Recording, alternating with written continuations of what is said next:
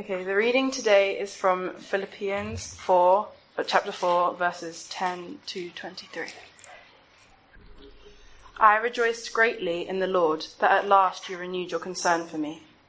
Indeed, you were concerned, but you had no opportunity to show it. I am not saying this because I am in need, for I have learned to be content, whatever the circumstances. I know what it is to be in need, and I know what it is to have plenty.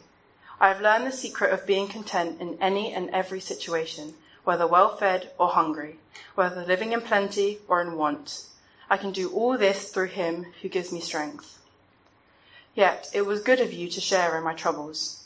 Moreover, as you Philippians know, in the early days of your acquaintance with the gospel, when I set out from Macedonia, not one church shared with me in the matter of giving and receiving, except you only. For even when I was in Thessalonica, you sent me aid more than once when I was in need. Not that I desire your gifts. What I desire is that more be credited to your account. I have received full payment and have more than enough. I am amply supplied now that I have received from Epaphroditus the gifts he sent. They are a fragrant offering, an acceptable sacrifice, pleasing to God. And my God will meet all your needs according to the riches of his glory in Christ Jesus. To our God and Father be glory forever and ever. Amen. Greet all God's people in Christ Jesus. The brothers and sisters who are with me send greetings. All God's people here send you greetings, especially those who belong to Caesar's household. The grace of the Lord Jesus Christ be with your spirit. Amen. Thank you, Abby, for bringing us God's Word. Good afternoon. My name is Glen. I'm the assistant minister here. Please keep Philippians chapter 4 open in front of you. Let me pray, and then we'll get stuck into God's Word. Let's pray. Heavenly Father, we thank you for your Word. We thank you for your truth. Lord, we thank you for how Philippians has fed us spiritually over this past few weeks. And Lord, we ask once again that you will feed us today. Lord, help us to grow. Help us to be encouraged and to be challenged, to be shaped by your word, so that we can be sent out in the power of your Spirit to serve Christ, to know him and honour him. So Lord, help us now to know Jesus, in your name. Amen. It was back in 2012 when I was asked to lead worship at a youth conference in Northern Ireland, but there was a catch. And the catch was that I had to pay for my own way to get there and to serve. Now, here's the problem with that. I was unemployed at that time. And I had just lost my job as a studio technician in the recording studio through redundancy.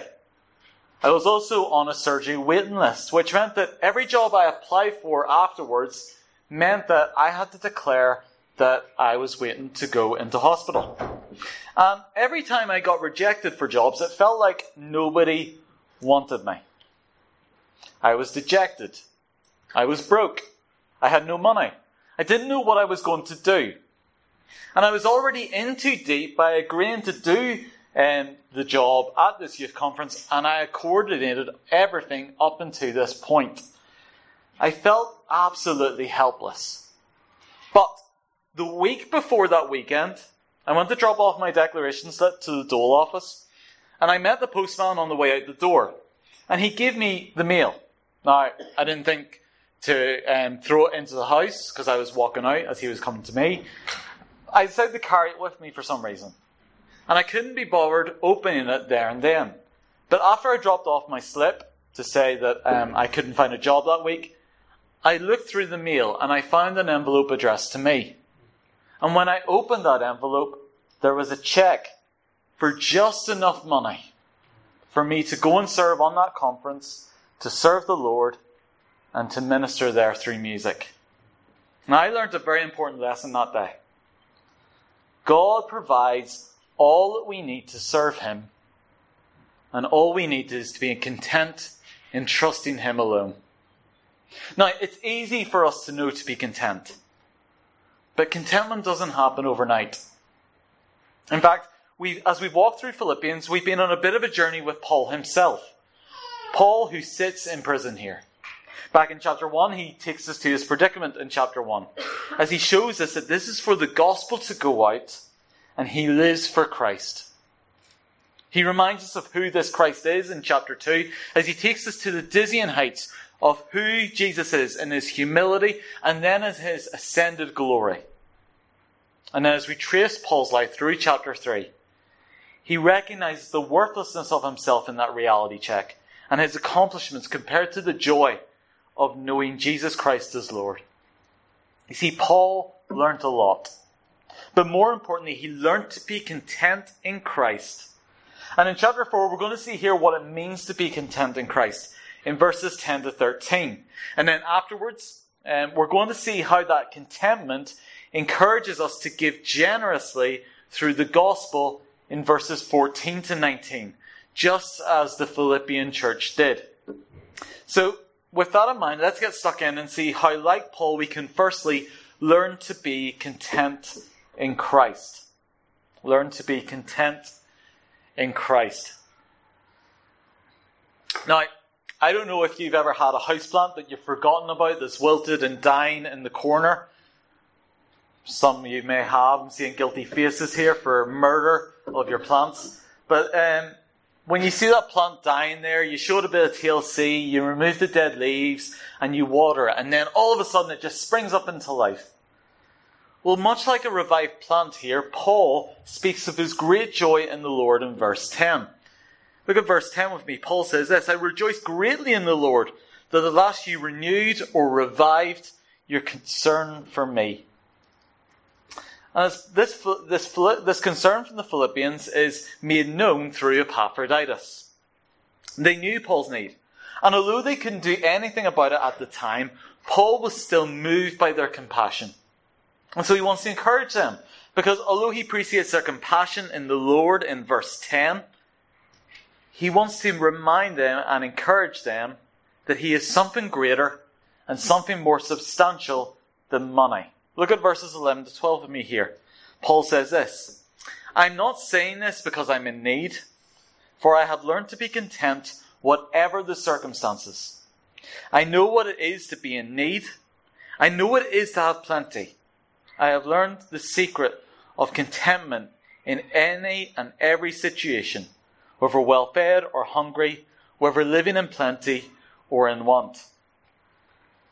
You see, Paul has learned the secret of contentment in verse 12.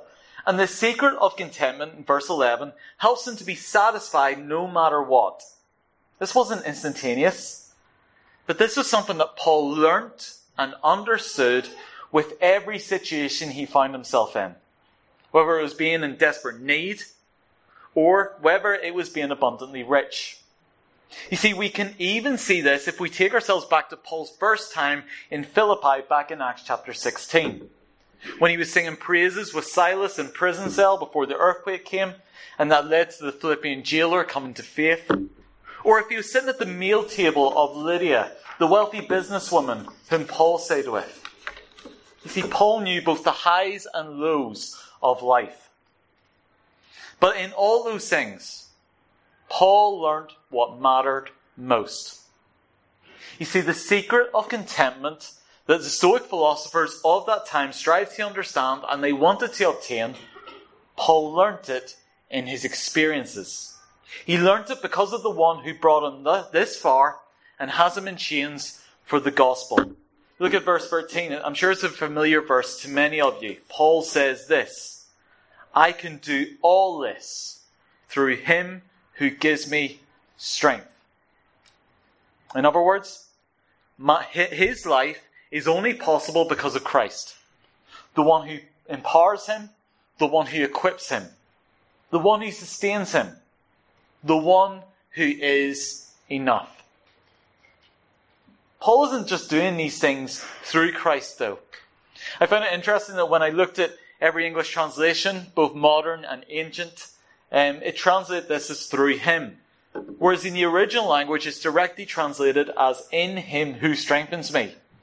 You see, Paul is sustained not just through Christ, but by being in Christ. And being in Christ isn't like being in a gang or a part of a club or a team. You see, being in Christ means far much more for the Christian believer, as circumstances don't affect who they are in their identity. I think R. Kent Hughes puts it helpfully when he says this: for Paul, if he is brought low, he is a man in Christ. If Paul abounds, he is a man in Christ. In any and every circumstance, Paul is a man of Christ, a man in Christ. And as a man in Christ, Paul can do all things. As a man in Christ, he is content regardless of the situation. And for us today, it's exactly the same, isn't it? Those who are in Christ know the security and rest that the Lord provides for his people every day, regardless of what they're going through, whether good or bad. I remember chatting to someone back home who had suffered with multiple sclerosis. And because of his incurable condition, he struggled to walk. He lost his job. It delayed his cognitive thinking and his reactions. And furthermore, this condition led to his marriage falling apart, and he lost his home. Now, to many of you, that sounds like a life that is falling apart and not only lacks security, but lacks joy. But every time I see David, every time I see him, I always walk away feeling encouraged.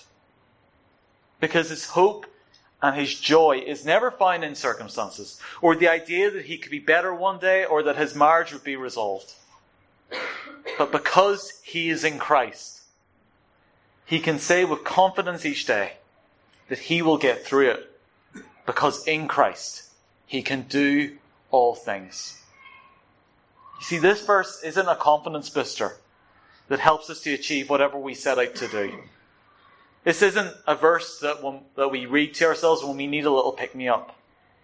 This verse sums up the triumphant spirit of the believer who is marked by grace and is filled with inexpressible joy in Christ.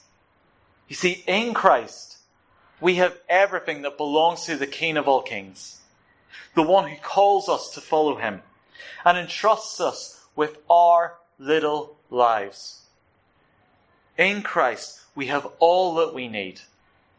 For Christ is enough. And Paul learned that knowing Christ was the key to living with true everlasting contentment each day. Now, I like Formula 1 racing, but I've never got into NASCAR racing. I've watched it once and it doesn't look that exciting. You go round and round and round and round in a circle. Someone put it as you just turn left. But those cars are doing 200 miles an hour. Imagine driving that speed around London going left the whole time. But there's a saying here in NASCAR that I find really helpful. Either you focus or you end up hitting something really hard. Now, the same goes for the Christian believer as well. If we are in Christ, if Christ is our be-all and he is enough, we must focus on him. Focus on Jesus. Focus on Christ every day. Spend time getting to know him through his word. Pray to him always. Focus and see what Christ is doing in this world around us today. See what Christ is doing through his church in this world today. And learn of his sovereignty in your life. If you lose focus, you will hit something really hard. You will hit something that's full of sin. You'll be discontent. Your heart will turn into a wreckage and will look like an insurance write-off.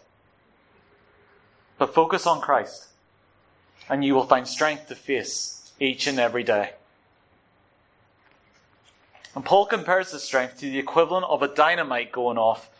You see, God's power is dynamite that's explosive in our hearts. It causes us to combust with joy. The contentment in Christ isn't just a secret to life. It's an eternal source of fuel that helps us to live each and every day in the gospel. And so Paul wants to encourage the Philippian church and us to do just that.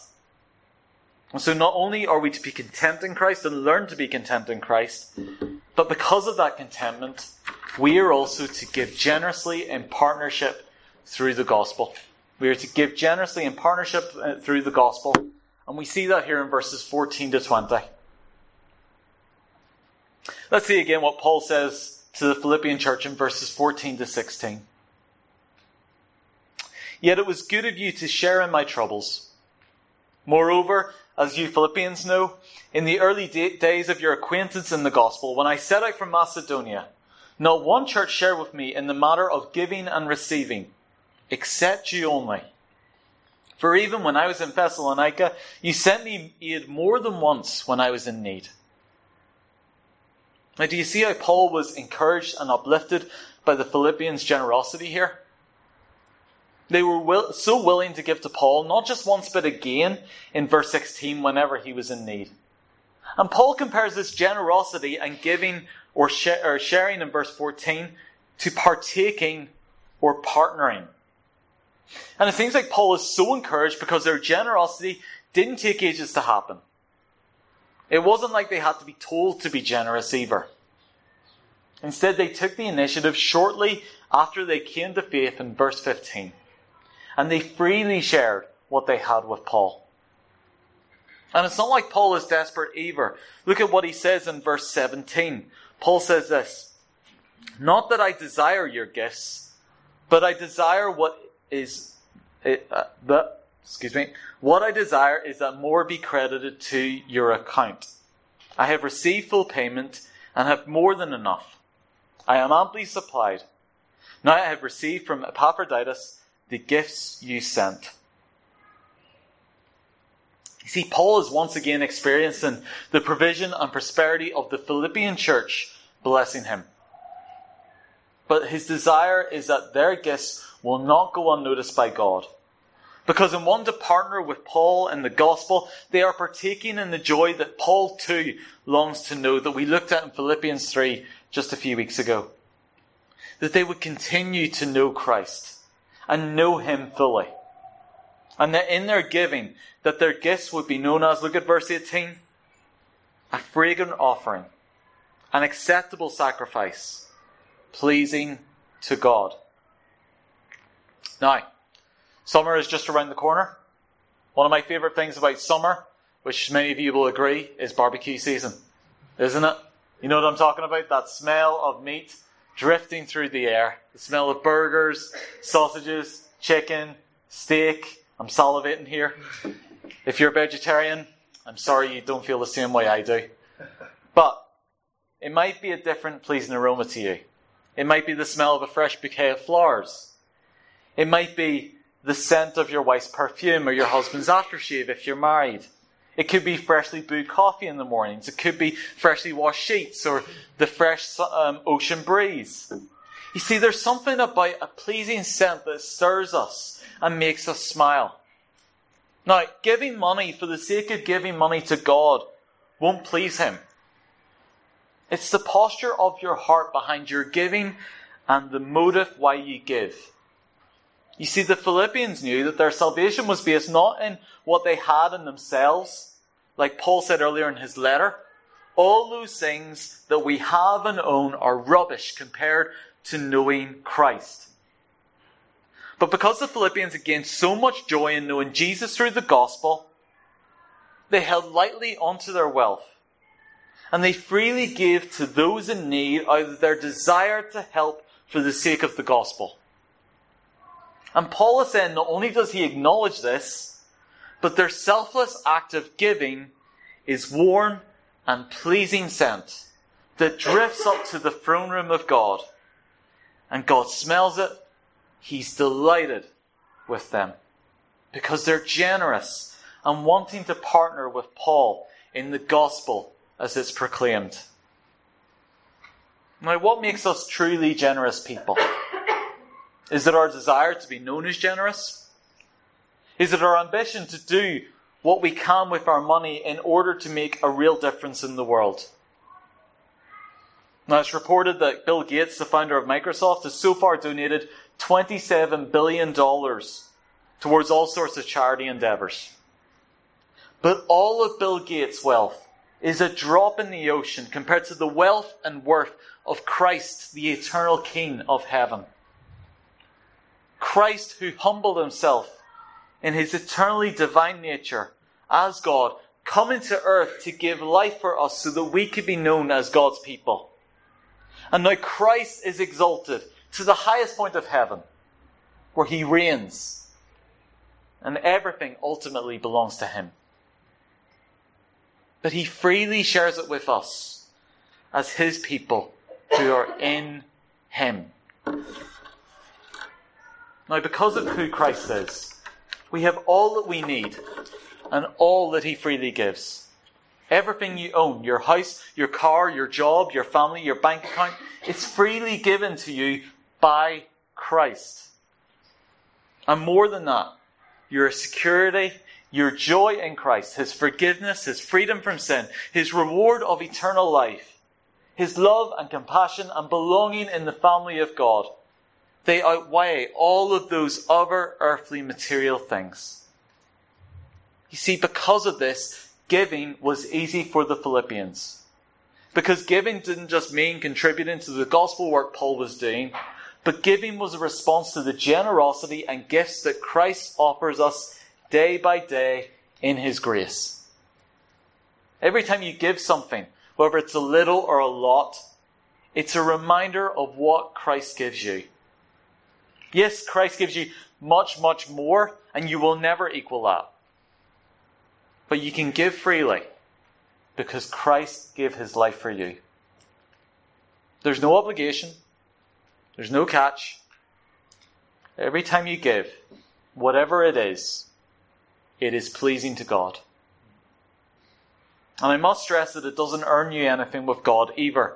That's not what Paul means in verse 17. When he says, not that I desire your gifts, what I desire is that more be credited to your account. What Paul is saying here there is that the Philippians are storing up treasures for themselves in heaven and not on earth. For where their hearts are, that's where their treasure is. You see, their hearts are with Paul in partnership. Their hearts are with the gospel and its need to go out.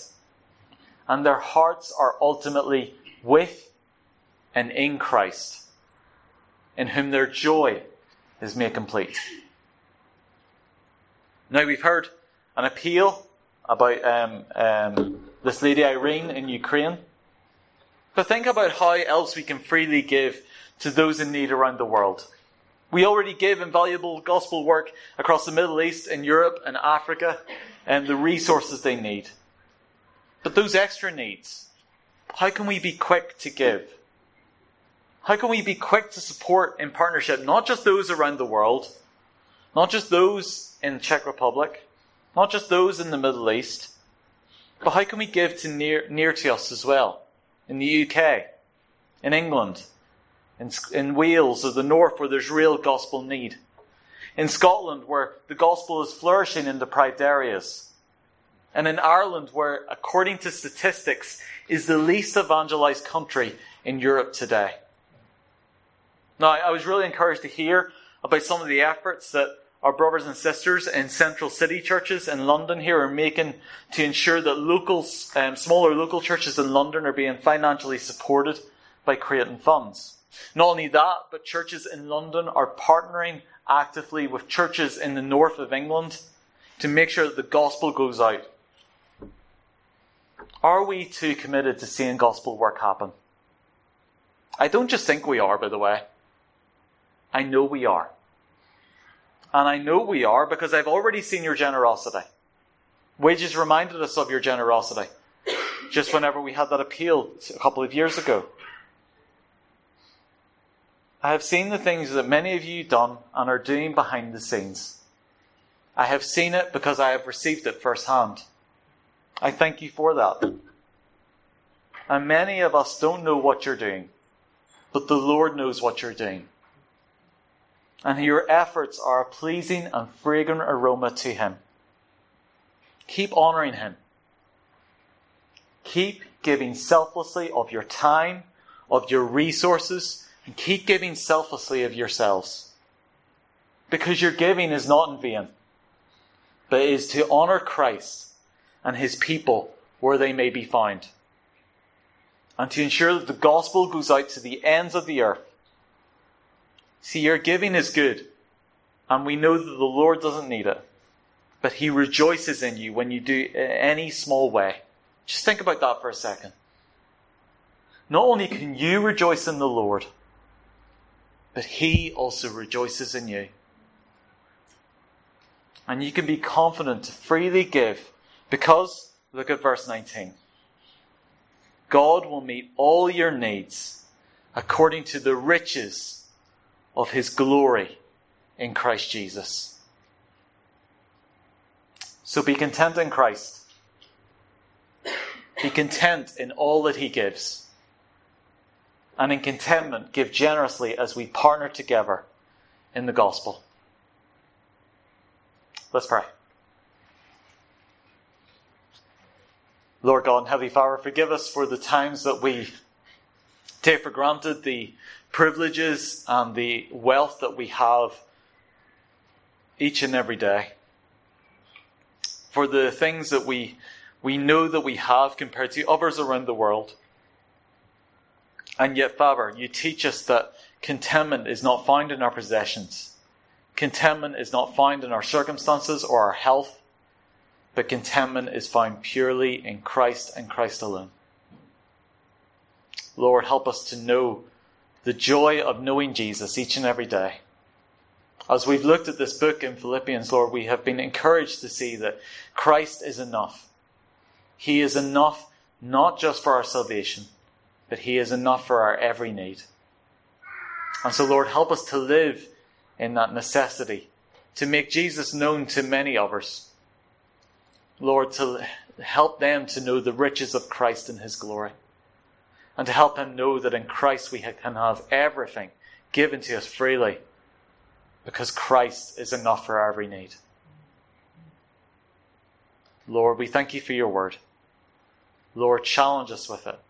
Encourage us, impress it upon our hearts, and help us to live in the hope of knowing that Christ supplies our every need, and God is with us always. In Jesus' name, Amen.